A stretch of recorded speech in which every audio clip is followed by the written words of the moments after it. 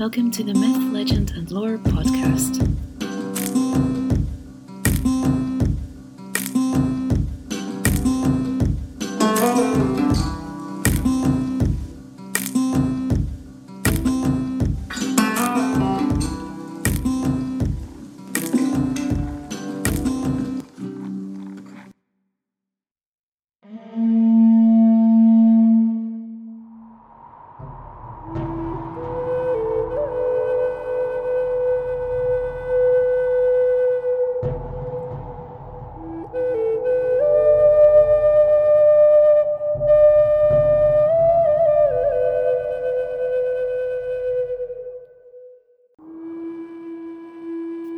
Welcome to the Skalds Circle. With every gathering, you will hear enthralling tales, spellbinding sagas or captivating poetry, from the very Skalds who have created enchanting worlds of wonder that await your discovery. Today I have the delightful company of 4 excellent authors who will share a little of their work. You're in for a treat indeed. Let us begin the episode with the return of good friend and talented author Joshua Gillingham. You might remember Joshua from an episode last year when he shared the smashing first chapter of The Gatewatch. A lot has happened since then, and I'm very happy to announce The Gatewatch has now been released. For those of you who fell in love with the troll-hunting trio Torn Tentries, Bryn and Grimsa, you can now embark on an exhilarating adventure that finds our heroes battling with ancient forces and putting their bravery, wits and strength to the test. Without further ado, let me hand you over to our first Skald.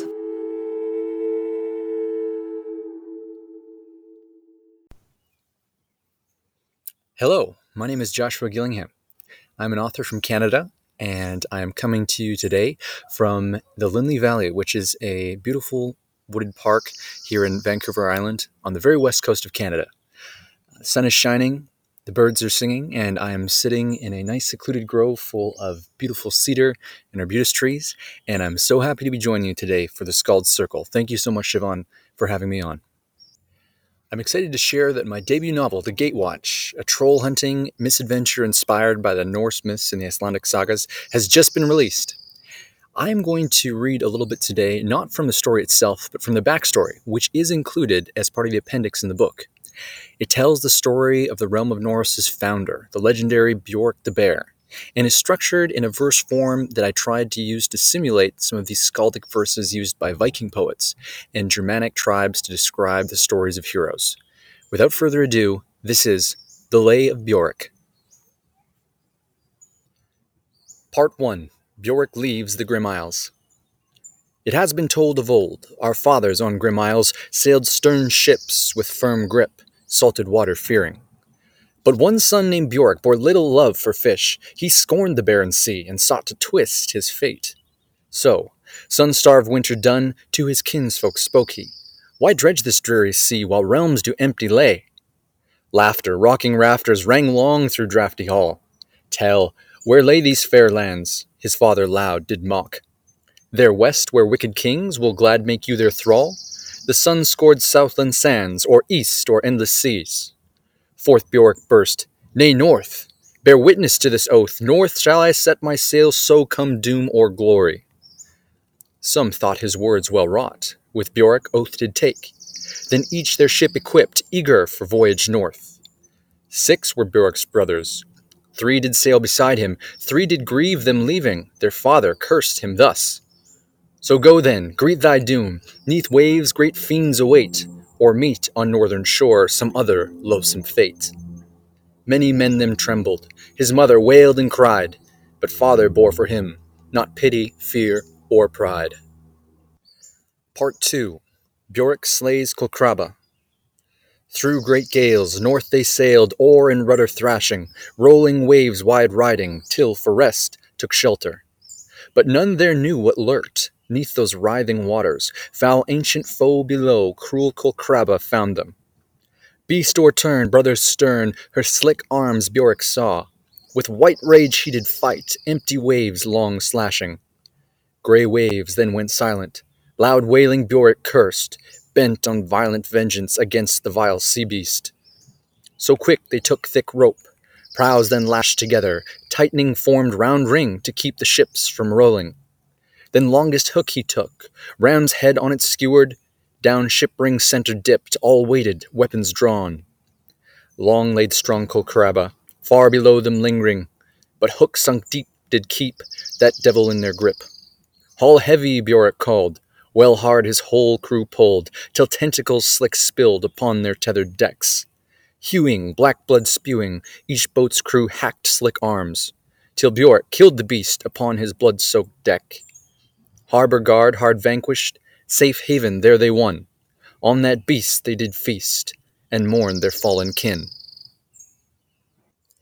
Part 3. The Woman in the Wood. So landed Bjork's band. Fair timber halls they built, those dark woods held good game, thin backs and arms grew thick.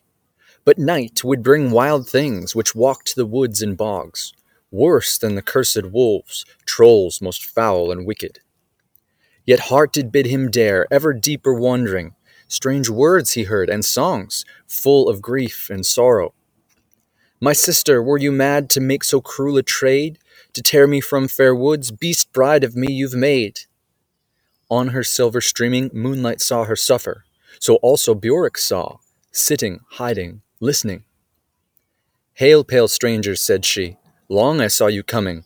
Now tell well, what are you, wicked foe or hero? Bjork grunted bluntly, bear your own keen judgment.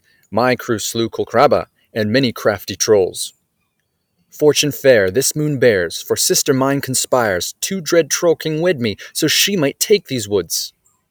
Grave word he gave and blade, there onward her to guard. So, like a spell, love fell, binding burning spirits. With Bjork quick she went, through dark and guarded woods, out of her sister's grip, and on to Bjork's hall. Part 4. Bjork and Fira. Wide-eyed many met her, Fira, Forden maiden, red hair like flaring fire, eyes green as frigid seas. Bjork's brother wondered, who is this you have brought? Dark things, I fear, cling close to her tattered cloak edge. His words Bjork heard not, for by her beauty snared, his heart and mind were blind to his kin's strong grumbling. Addressing all, she called, tell, why this harsh abuse? Have I to one done harm, or spoke ill in this hall? Betrayed by my sister, Liza, bitter schemer, heartless she would wed me to tyrant of these woods. Those there rose up at once, their anger like red iron. What king could claim this wood, one with our crimson blood? No word here heard, she asked, of Horde Lord Gisbruchter? Waits he high in gatewatch his promised bride to wed? Then their thoughts were darkened. Fear made their anger thick. Bjork bore thoughts of war, with boldness there he spoke. This long have we held strong against the restless horde. Let fear not steer us now, nay, let's slay this troll lord. Stern words stirred great courage, so gathered kin for war, most of that mighty host would soon be seen no more. Part 5. The Battle of Gatewatch. Over rivers raging, through rugged forest trod, mighty host most valiant, all for war made ready. To Gatewatch, through the pass, there in between pale peaks, arrived to drive at last all threat of trolls from home. Sunset done, dusk settled. Dark shapes stirred, rock shifted. In gloom loomed figures great, long grey silence breaking. Horrid troll king howling, all his dread host calling, trolls like thunder rolling, grim-faced rushed to maul them. Bjork, he stood bravely, gathering scattered brothers. Shield sisters yielding, soon all round him rallied. Slashing, bashing, breaking, battered white bone shattered, screaming, red blood streaming, all night sharp steel edge sang. Dawn drew near to breaking, Troll King desperate fighting. Saw first light, bright shining, all trolls turned to hard stone. Eyes by red rays blinded, Troll King reeling stumbled. Quick leapt Bjork boldly, bearing wrathful death strokes. This he then swore sternly, no troll shall thereafter between pale peaks be seen if kin of his prove brave. Funeral pyres blazed with fire, burning fierce till nightfall. Long did songs of sorrow echo under starlight. Part 6. The Death of Bjork. All back at Bjork's hall, Awed by his daring deed, they're hailing him as king, thick bear cloak on him laid. So there Bjork the bear took Fura as his bride, then watches 3 he set to honor those who died. Gate watch in mountains gray, stag watch the wood did guard, sea watch to brave salt waves, all the realm strong keeping. And so that land secured for some time was held tame, in such rich soil toiling, sons and daughters prospered. But one bitter winter, in Bjork's well-lit hall, a stranger came to stay, black hair neath silver cloak. So this is he, she said, sly Kolkrabba's slayer, great Gisbrukter's killer, with this glass I praise thee. Holding golden goblet, ruby liquid glimmered. Up to lips cup lifted, red stains lingered after. But Bjork was not quick to sip her bitter wine. So said she, drink with me, or say that you are coward. That draught brought Bjork's death, loud bellowing he fell. Fast fleeing, cloak she shed, Liza, Fura's sister. Long sang they mourning songs, with grief and wrath so wild. Yet all had this small hope, Fura held Bjork's child. I hope you enjoyed The Lay of Bjork. If you're now craving a troll hunting adventure, the Gatewatch is available from crowsnestbooks.com.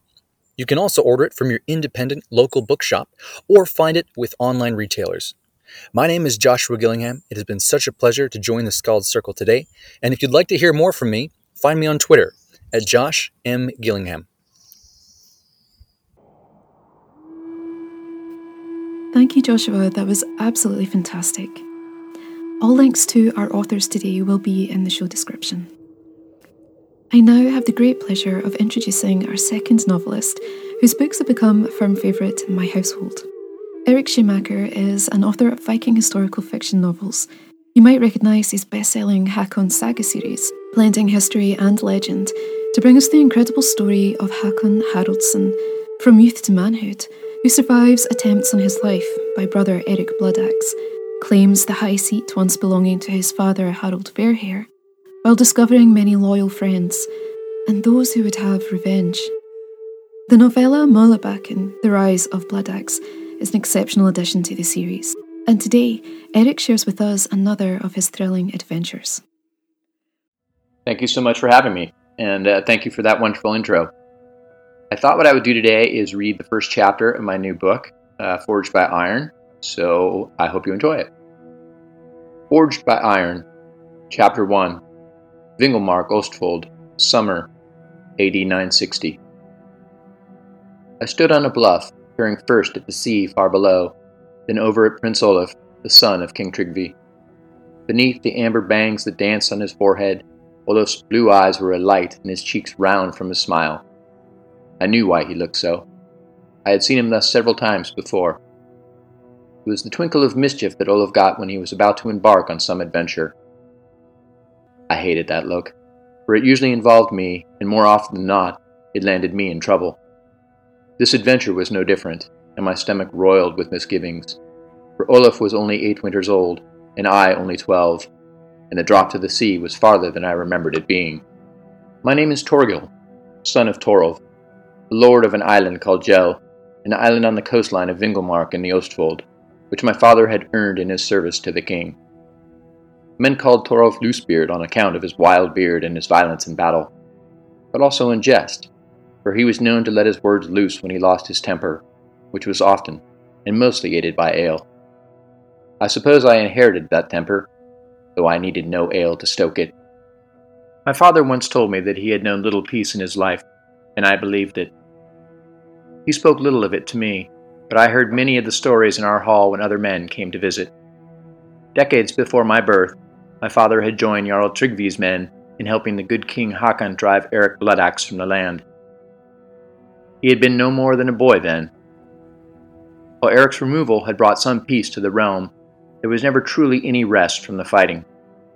Incursions from the land-hungry Danes and marauding sea kings kept the men of Vingelmark in a constant state of battle, which I suppose had much to do with my father's temper.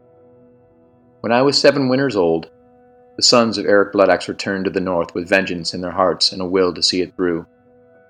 After many battles, and with the help of the Danes, they finally killed good King Haakon and took the high seat for their own. Not a fortnight after Haakon's loss, my own mother, a raven-haired, green-eyed woman from a land far to the west, took ill and died. King Haakon had been a good and just king, and my mother a wise and gentle partner, and their loss struck as deep as any well-swung blade against soft flesh could.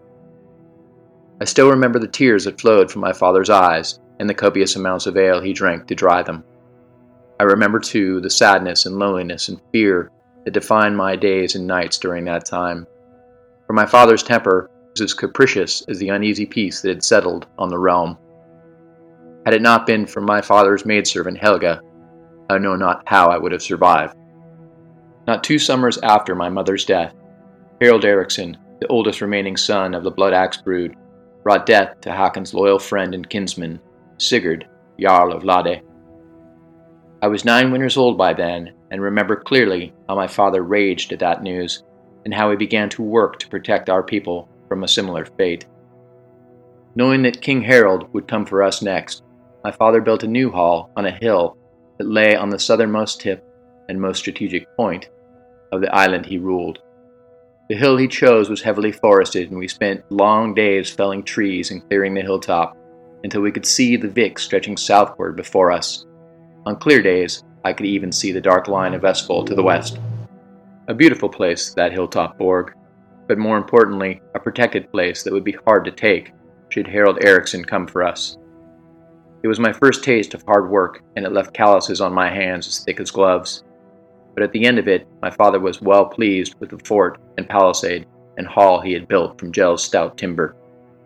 It was at that time that Jarl Tryggvi elevated his title to king, for he would not be known in the land as inferior in rank to Harald Eriksson. It was also during that time that the new King Tryggvi began to visit us. Whereas my father used to go to him, now he, his family, his herd, and many of his nobles came to us, for our lands lay at the midpoint of Vingulmark and could be reached by sail or wagon. Each spring our household scrambled to prepare space and food for them all, and each summer they arrived by the dozens with their entourages to plan and prepare. My father grumbled at the burden, but deep down I think he enjoyed the activity and the honor of hosting the king.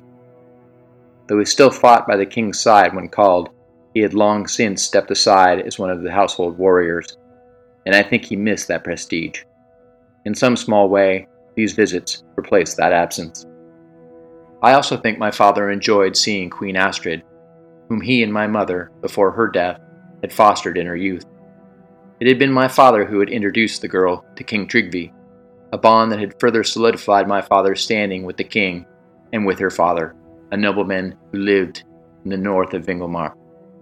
But equally important, my father was fond of Astrid. Though he would never admit to it, I think she filled part of the hole left by the loss of my mother. Which brings me back to the present, and why I was there with the son of King Tryggvi and Queen Astrid, about to make a witless leap into the cold sea. About us stood a dozen other boys, all of them older and the sons of my father's men and other nobles, all of them calling for us to get on with it and jump. I knew them well, though I cannot say I liked them much, especially at that moment. Many had done this jump before, and I did not like how they hounded us. The actual jump did not concern me. I was small for my age, but I was agile too. I was confident I could leap and land correctly. My concern was for Prince Olaf, who was my charge each summer when the king visited. Should something ill befall him, I would not only feel the wound of worry for the boy, but also the sting of my father's lash for my failure and the scorn of the king. Of the 3, it was my father's lash and disapproval I feared the most. It only made matters worse that Olaf had not been invited on this adventure. I had wanted to make the jump alone to prove myself to the older boys. But Olaf had heard me boasting to the others, and so had begged to come along.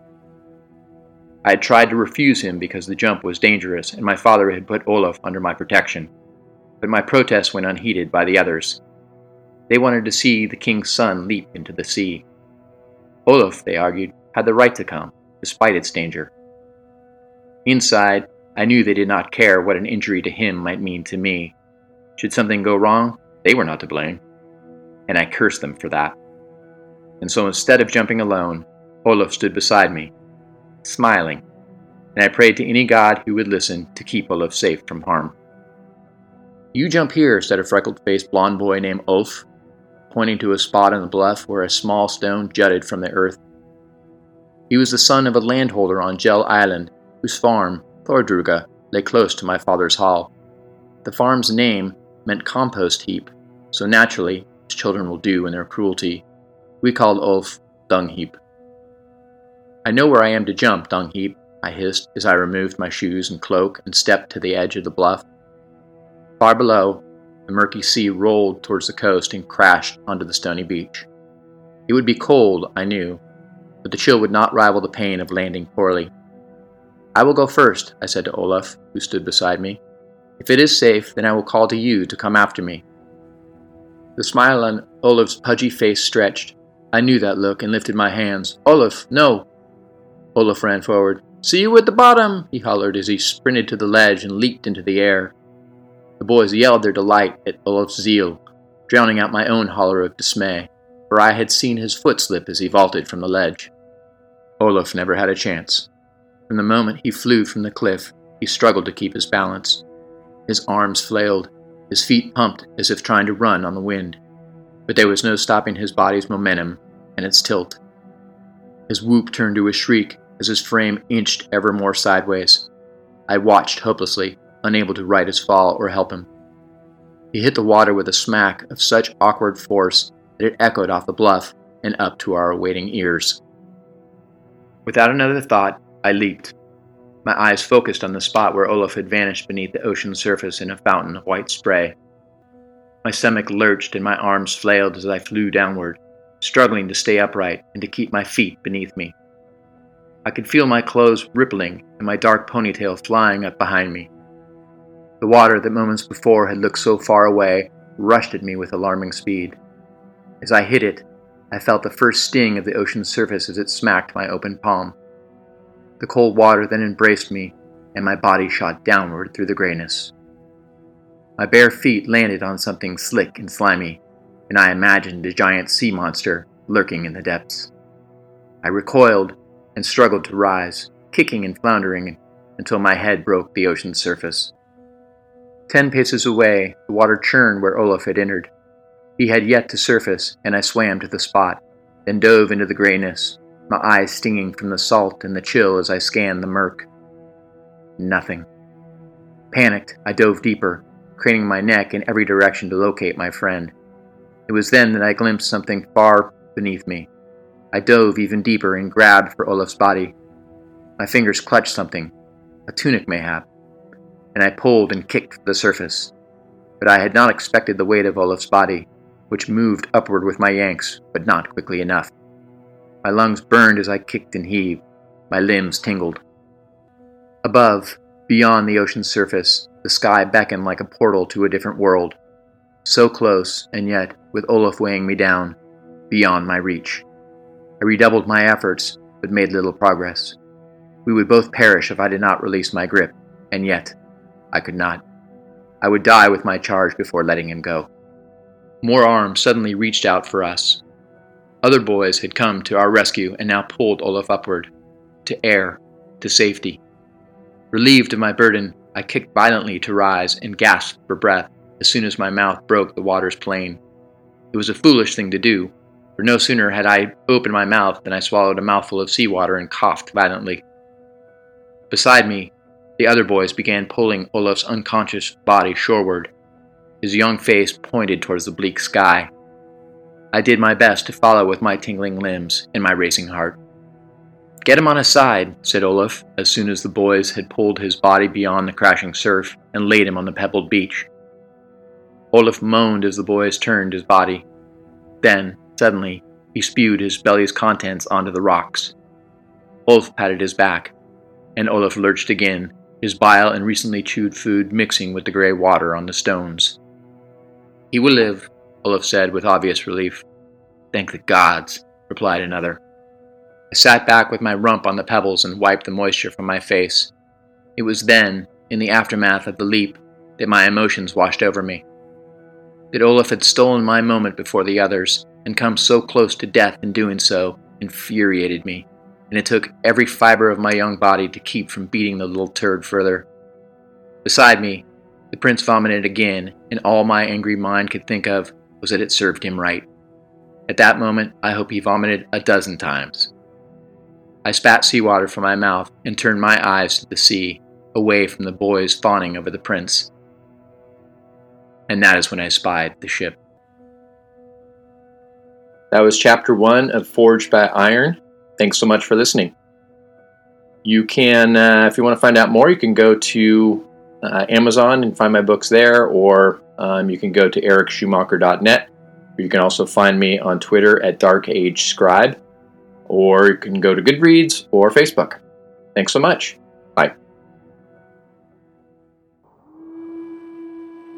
Thank you so much, Eric. Again, all links will be in today's show description. It's with joy that I now introduce Ian Stuart Sharpe, author and creator of The Viking Verse, a wonderful collection of novels and comics that share with us a parallel timeline where the Norse ruled the seas and stars with restless fleets, though the threat of Ragnarok is nevertheless very present for our heroes. I also highly recommend The Allfather Paradox. It's an impressive introduction that will delight fans of Norse sagas, myths and poems, not forgetting fantasy. And it must be said, Ian's skill of navigating us through the various timelines is deftly done. So the part of Loki's Wager that I'm going to read today is drawn from the saga of Ingvar the Traveller, about 75 pages into the book. It's an alternate history, a retelling of the famous myth of Ingvar the Far-Travelled, and what I do in this particular story is repurpose Ingvar as part of the Viking verse. By this point in the story, in the series, the Norse Empire is fully fledged and rules vast swaths of Europe, a little like in our real history, King Canute's North Sea Empire. Anyway, in this similar kind of timeline, this is set in 1038, but the setting here is Jomsborg, the pirate emporium, best known for the Joms Vikings. The army arrived on their tall ships. The sails were striped, blue, red or green, woven from wool and magical songs, held taut by ropes of valrus hide. Some had at the prow figures of lions, bulls, dolphins, gods in gilt copper. Others were coiled and spiraled like serpents. The dragon led them on, spreading its wings and turning. It was carved and painted from stem to stern, beautifully overlaid with gold, its gunnels gleaming with the shields of polished steel, overlapping oak planks secured with silver rivets, tapering to an arching tail. Ingvar stood on the lofting and punched the air with exhilaration. He was, in that moment at least, glad to be home. With the northwesterly wind rippling through the sail, the dragon almost flew. The spotters on the great lighthouse would have seen them on the horizon a dozen miles away, but his crew could sail straight onto the shore and have boots on the ground within 40 minutes of the hue and cry. 10 minutes for those watching unguarded on the beach. If you were going to run from a Viking raid, you had better show swift heels. If only the northern tribes had learnt that lesson, he wouldn't have to go splashing after them through the marsh flats every summer. On days like these, it seemed like the whole town had come to greet them, women and children running the long-crested ridges that overlooked the shoreline. The afternoon was bright, the sea breeze stiff but bracing, and Ingvar grew wistful. It wasn't so long ago that he'd been a boy cheering from those bluffs, watching the fleet surge along the bay, mast after mast. The memory stirred something within him, a sullen, resentful pride perhaps. He was hoarse from shouting against the wind and the spray, so he raised both his arms by way of salutation. The rest of his floating menagerie took the signal as permission to start barking, braying, whooping and hollering. The Joms Vikings were known for their restraint. The dragon approached the narrow channel at the head of the estuary, beyond the barrier spit. Ingvar was grateful Aegir's dread daughters were calm today. rolling and breaking gently on the sand. The sea Jotun had made this land into a briny labyrinth, a morass of ponds, marshes and fields, and then the Jarls of Jomsburg had conspired to make it even more impregnable. A wooden stockade stretched along the coast for miles, and the passage inland was dominated by a stone tower bristling with catapults. Ingeniously, they had built an arch that spanned the river mouth, with an iron gate to close the channel at will. The gate was barred, of course, as was always the case when the fleet had sailed. Hundreds of ships passed to and fro, north, east, and west into the Östersund, but none without the consent of the Norse. Ingvar motioned to his steersman to signal their arrival, and the dragon duly slowed. The keeper of the coast would question them, sound his consent with the winding horn, and then the gates would open. Ingvar never questioned the theatrics. His people had a ritual urge, undiminished in all the long years of conquest, exaggerated even by each easy victory. His crew were no different. They were mostly highborn, sons of chieftains or councillors, and often the third or fourth generation to serve. They were steeped in talismans and totems. Ingvar watched as the coxswain, Soti Vagnerson, kissed the amber Torshammer around his neck, before tucking it safely back under his bright russet beard, comforted by the thought that his god was watching over them. Ingvar instinctively checked his own fetish, the circuit timepiece he kept in the same place, the single hand pointed directly at the middle of the afternoon. After a few moments, a figure duly emerged on the tower above, a silhouette against the sun. He shouted to the men holding water below, his voice booming across the sound. "Who commands your ship? And where did you lie up last night?" Ingvar grinned wide in recognition. "The Jarl of Jomsburg has returned. We were with the Seimgalla this summer, sailing up the Dyna River to remind them to pay tribute they owed my brother. Last night we laid up at Raefenes, and sailed home today with this fair wind." The man on the tower called back, "And did Weist hard the Seimgalla? Fuck you!" "Not yet." "But is he planning to?" "No, he is waiting for a nobler man than myself before he lowers his trousers. I told him the Filka himself is on his way." Ingvar shouted back. The man on the tower guffawed with delight, the golden band around his forehead catching the light. "Well said, brother! You have done me a great service with the taxes. I return your city to you." Ingvar's crews cheered in unison, now also recognizing the glint of gold and the flash of scarlet as belonging to Tormund, the lord of Midgard's earth and kingdoms. Ingvar was genuinely delighted, and thoroughly surprised to see his older cousin. "Tormund, why are you here? Are you afraid I'll keep your whale guild for myself?" Unseen hands began to winch the gate, which rose slowly, dripping water and great clumps of bladderwrack onto the deck. "Of course not, Ingvar. It's good to see you." "And you, my lord. This is an unexpected pleasure. I'll come ashore." Ingvar snapped his fingers, summoning his men to help him, but the dragon's oars were already drawing through the water, sweeping them forward through the gate.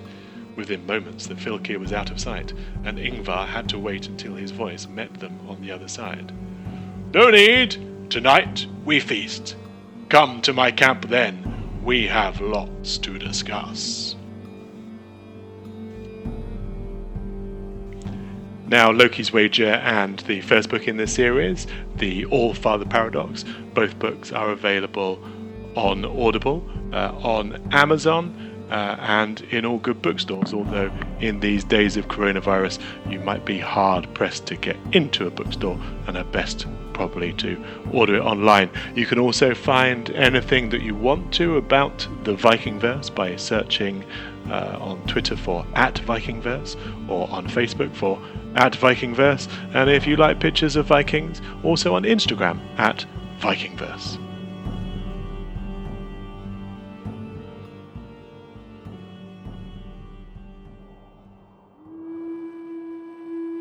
Thank you, Ian. That was marvellous. And of course, all links will be included in today's show description. I would now like to introduce another friend and gifted writer. Aaron Lax is the author of Moral Valhalla and our final skald for today.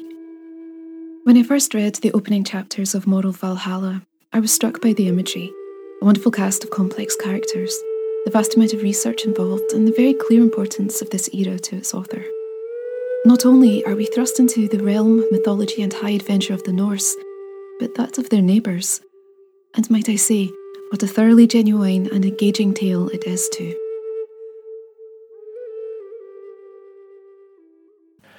Hey guys, my name is Aaron Lax, and this is the first chapter from my novel Moral Valhalla. The sea heaved and swayed with the fury of a mother bear defending her cub, but the ship held. A fierce wind orchestrated the spray of the waves, dancing it across a sodden mass of dripping beards, hunched shoulders and gritted teeth. The crew of 30 operated the ship's oars with the rhythm of a single heart, their weathered skin capturing droplets of water that mapped their faces and caused them to glisten in the moonlight. Eric, standing at the steering oar of the ship, wore a knowing smile as he pointed in the direction of travel. "Land! I see land!" he shouted, his low voice snagging on the crash of the waves. The crew erupted into a synchronized cheer, giving the men a newfound strength. Leif drew back his oar with a swift jerk before leaning forward to speak to Björn. "We have proven ourselves to Thor," he shouted. "Now let's prove ourselves to Odin and return as the men who buried the boys that they left us."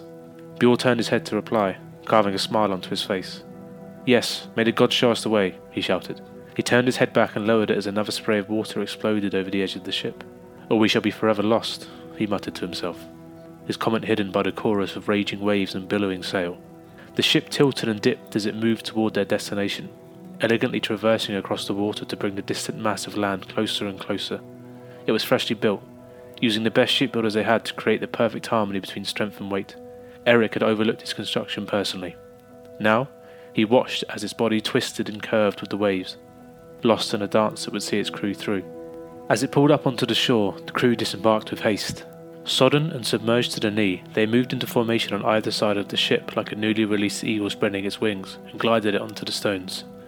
Once beached, they gathered at the ship's head where Eric climbed up to address them. "The gods have returned us to the west," he said, bashing his sword upon his wooden shield to create a dull thump laced with clanging metal. "This time, we shall not leave so quickly." The men returned the gesture in approval, creating a sound that was carried off by the roar of the wind. All but one. Björn did not join in. Instead, he tightened his grip on the hilt of his axe and clenched his jaw, a silent defiance that did not go unnoticed. Eric threw him a look of contempt before continuing on with his speech. "In fact, we'll be here for quite some time," he said, "so I hope you pleased your women before you left." The air was filled with the bouncing ripple of laughter, which Eric soon brought to a stop by raising his hand. "Tonight, we rest on the ship," he said. "Jorunde, take 5 men with you and bring the sail down." Jorunde nodded, mumbled, and pointed at 5 surrounding men before setting off to drop the sail and cast it over the boat to create a tent-like roof. "The rest of you, start sharing out the food and water. No mead till morning. Make sure to leave some for Jorunde and the others," Eric continued. "There will be no fires. Tonight we embrace what the gods have given us." He smiled a wry smile and leant casually against the figurehead of the ship, a snarling horned serpent. "If you get cold, get close to the man next to you and think of your wife at home," he said. Eric nodded and the group began to move below a low buzz of layered voices. Leif grabbed Björn by the shoulder and shook him in the spirit of camaraderie. "Come, Björn," he said. "Don't look like that. Are you not glad to be back?" "Of course I am," Björn replied. Kathleen knocked him with his shoulder as he passed. "Then act like it," he said. "Björn," Eric shouted, moving through the rabble of men towards him. "Let's move up that hill so we can get a better look at why we have come." Leif sucked his top lip, patted Björn on the shoulder and joined the movement of the group. Eric and Björn ascended the coastal hill in silence, their tunics and hair lagging behind them as they became weighted by the wind. Once at the top, they saw their first target, a solitary settlement silhouetted by its own torchlight, a glow amongst the darkness like an ember amongst ash. "It seems the fates have smiled upon us," Björn said. "Do you think I'm stupid?" Eric replied, taking Björn off guard. "What do you mean?" Björn said. "I know you did not want to come back," Eric said, "and I'm yet to find out why." A silence swelled between them. Eric sighed and turned around to leave, taking a few steps before stopping to stare into the distance. He ran his hand through his greying beard. "We attack as the sun reaches over the horizon, not before," he said. He paused for a second, turned around and placed his hand on Bjor's shoulder, his blue tunic contrasting against Bjor's rust-coloured cloth. "Just remember, we are here for the gods and for our people," he said. "Do not put me in a position where I have to choose between you and them." After Eric walked away, Bjor stared a little longer at the glowing settlement, turned around and collapsed into a sit upon the hill. He watched the moon pour down on the men, the gushes of wind causing the loose strands of his hair to rise and dance. The wind soon settled, and it did not take long for his thoughts to become entangled with visions of her, his eyes fixed on a speck of light floating on the horizon, glimmering like the eye of a distant god.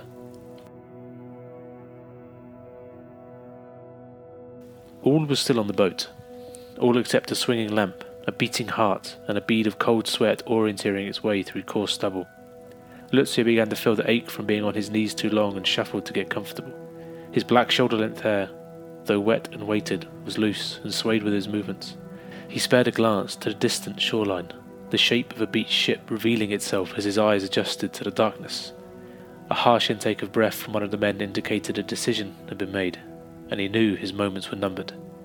"Blood is heavier than gold, my friend," he said to the backs of his captors, trying to get their attention. The boat was not big, and they were not far from him as they conversed near the lamp. To his rear, there was a chest that housed his clothes. "You obviously don't know gold," Gisli grunted, not turning around. "Oh," Lucio continued, "I know gold, and I know blood too." Lucio moved his hands out in front of him as he spoke, animating them like his words were puppet strings that caused the chains of his shackles to rattle and clink. His white undertunic was drenched, sticking to his skin, and his bare feet had long been numb from the cold. "You see," he said, "gold you can put down or give away, but blood? Blood stains you in places you can't get to. Yes, it's light to begin with, like a cup of wine, but eventually it gets heavier and heavier. You can't put it down even when your soul burns like fire." Lucio lowered his head. "Oh no, my friends, you can't put blood down even when it starts to become heavy." Gisli turned to look at him, the light of the lamp turning to shadow in a deep scar that ran down his cheek. He strode forward and struck Lucio across the face with the hilt of his axe. "Keep your tongue or lose it," he said, his wet hair blending into the darkness of his clothes. Lucio spat the blood from his new wound onto the planked floor. "All I'm saying," he continued, wiping his mouth, "is that I can get you the gold, but you'll always have my blood on your hands." Gisli raised his axe, scrunching up his face in anger. "Wait," his companion said, raising his hand. Gisli stopped short, looking around to the source of the command. Jerry turned, moved forward and squatted so he could meet eyes with Lucio. His hair was tied into a bun, revealing his gaunt face and short black beard in full. "Now," he said, grasping Lucio's hands as if he were addressing a child, "how do you expect to get this gold?" "I know this shoreline. There is a monastery near here," Lucio replied. "We can raid it. Take the gold." Jerry laughed, lowered his head and shook it side to side. He looked up and grabbed Lucio by his cheeks, causing his lips to move away from his face to mirror those of a fish. "Are you trying to get us killed? Do you not remember that Eric has exiled us? He will kill us if we go ashore," he said, throwing Lucio's face to the side. "I don't keep up with your Northman squabbles," Lucio replied, straightening himself up. "But it doesn't matter. I can go." Diri and Gisli both laughed. "Why should we trust you?" Diri said. Lucio surrendered the palms of his hands. "Life's in the risk," he said, smirking. "Plus, we all know we barely made it through that storm. How many more do you think you've got until the gods take your sea-soaked bodies? The way I see it, you kill me, you're goldless. You let me go and I don't come back, you're goldless, angry. You find me and we do this all again." He clenched his fist and pointed with his other hand. "But I get your gold and I return it to you? I can live my life with all its joys and sorrows." He leaned his head back and kept a stern expression. "Don't take away my chance to do just that." Diri and Gisli stared at each other, communicating in a dance of facial gestures instead of words. Lucio watched the lamp swaying with the rocking boat, like a glowing pendulum that slowly chipped away the barricade between life and death. The communication stopped, and Diri walked over to his captive with a deliberate slowness, squatting to make himself level again. "You've got one chance," he said, emphasizing his point by raising a single finger. "I don't know how you're going to do it, and I don't care. If you don't come back, I'll hunt you down and blood eagle you on burning coals." Lucio smiled. "Should I leave in the morning?" he said.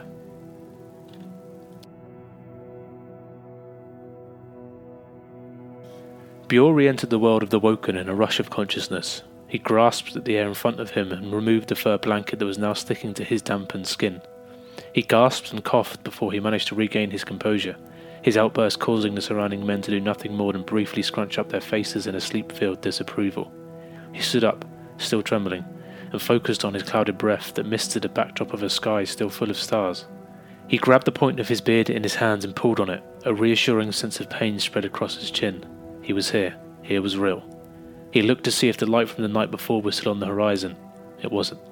The noise that had woken him sounded again, the ringing bell of a nearby monastery galloping across the black. "Something worrying you," a voice said. Bjorn turned around to see Eric sitting on a nearby rock, his sword laying across his knees. "No more than usual," Bjorn replied. He coughed and spat. "Do you make it your hobby to watch men as they sleep?" Eric laughed. "Sometimes," he replied, tapping the hilt of his sword.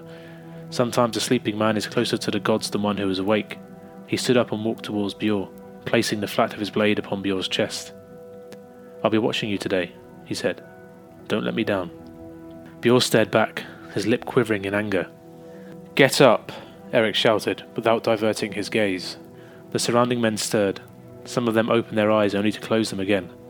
Eric began to hit the hilt of his sword upon a nearby rock, causing the clang of metal and stone to wash over the sleeping men.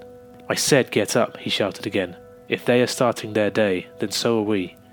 With this, he walked past Bjorn, almost knocking him aside with his shoulder, and started to kick those still asleep.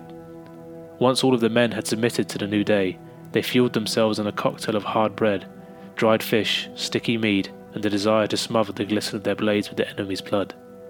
Some prayed to Odin that this would be the day he sent his Valkyries to take them to Valhalla.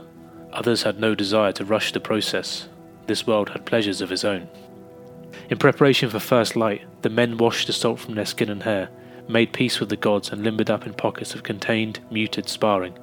Once the light of the sun began battle with the night, Eric gathered his raiders. "We know that it is not the first strike that fells a tree, so we should not expect the first raid to bring the glory," he said. "The last time we were here, the injuries of my son caused us to leave early. This is true. I spoke to each and every one of you about my decision before you agreed to come back, before you took the oath once more." He shuffled in his spot, rested his arm on the hilt of his sheathed sword and bowed his head slightly. "I thank you for doing so," he continued, raising it again. "The building over that hill is full of soft flesh and hard gold, and soft women that make the flesh hard," one of the men shouted, causing the others to laugh and nod. Eric raised his hand. Silence. "We know that it is undefended," he continued, as if nothing had happened. "The only dangers that we have to fear are the ones that we bring upon ourselves." He paused, unsheathed his sword and raised it. "Let's go and show these Christians that their God is no match for ours," he said.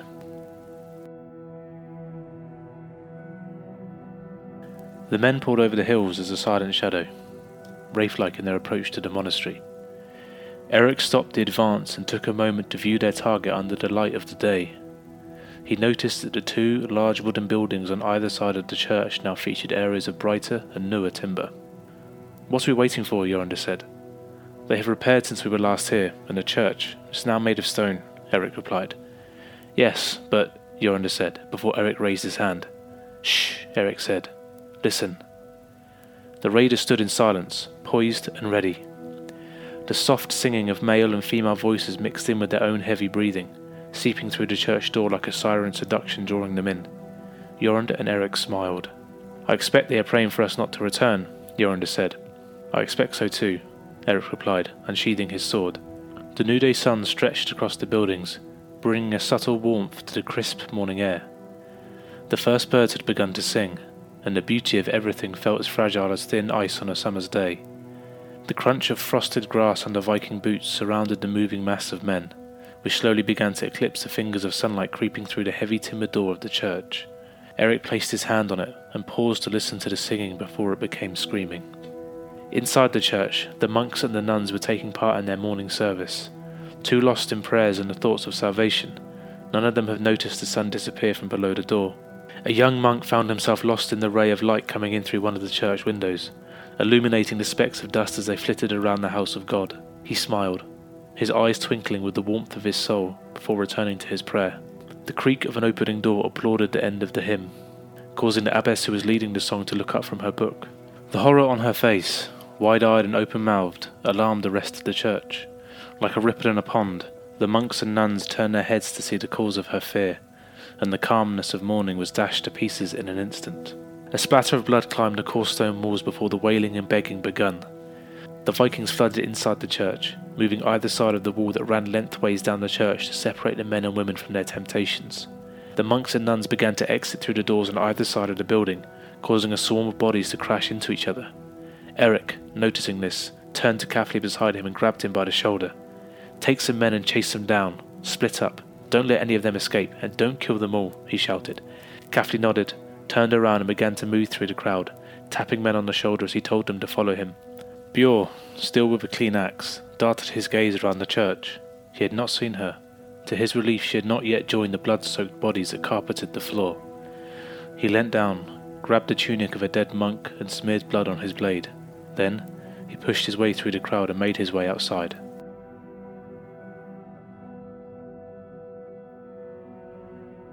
I hope you enjoyed the first chapter of Moral Valhalla. If you would like to read more, you can find the first 2 chapters on my blog, which is amlax.wordpress.com, so that's amlax.wordpress.com, and you can also find me on Instagram at alaxwriter, ALAXwriter, where I'll be posting updates regarding the book, and you can also find snippets from upcoming chapters. Thank you so much for listening, and stay safe.